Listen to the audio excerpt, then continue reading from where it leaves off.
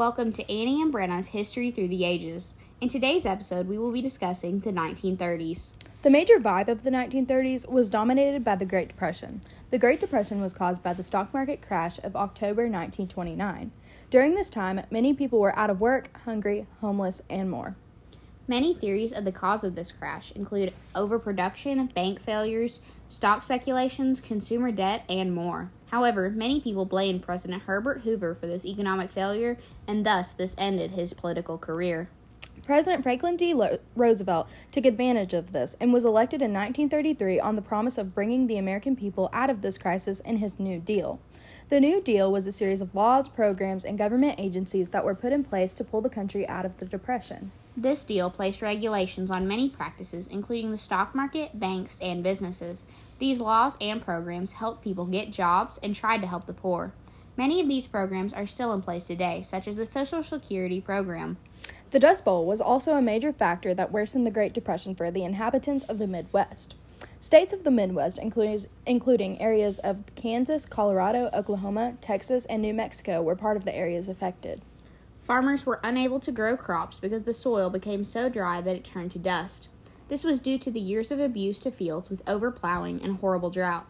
These dust storms were so bad that it was almost impossible for people to breathe and buried entire homes in dust. This caused many farmers to migrate to other states in search of a new line of work. In order to aid the farmers, the federal government implemented programs to help farmers who stayed during the Dust Bowl. Farmers were taught farming practices to help preserve the soil, and the government also purchased land and planted trees to help prevent future Dust Bowls. Much of this land had recovered by the early 1940s. Another contributing factor to the Great Depression was the gold standard. This is a monetary system in which currency is backed by gold. The bank failures that began the Great Depression caused people to begin to hoard their own gold, which made this policy unrealistic to maintain.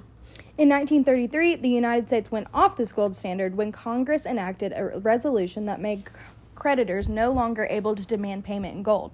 This allowed for the government to inflate the money supply, thus helping to pull America out of the Great Depression. World War II began on September 1st, 1939, with Hitler's invasion of Poland. The United States would soon join the war effort in the next decade. Quick facts. The stock market lost almost 90% of its value between 1929 and 1933.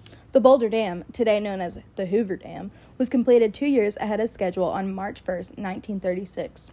In 1929, the employment rate was around 3%. In 1933, it was 25%, with 1 out of every 4 people out of work. The average family income dropped by 40% during the Great Depression. American aviation pioneer Amelia Earhart disappears over the Pacific Ocean while attempting to circumnavigate the globe on July 2nd, 1939. Thanks for listening. And tune in next time as we discuss the 1940s.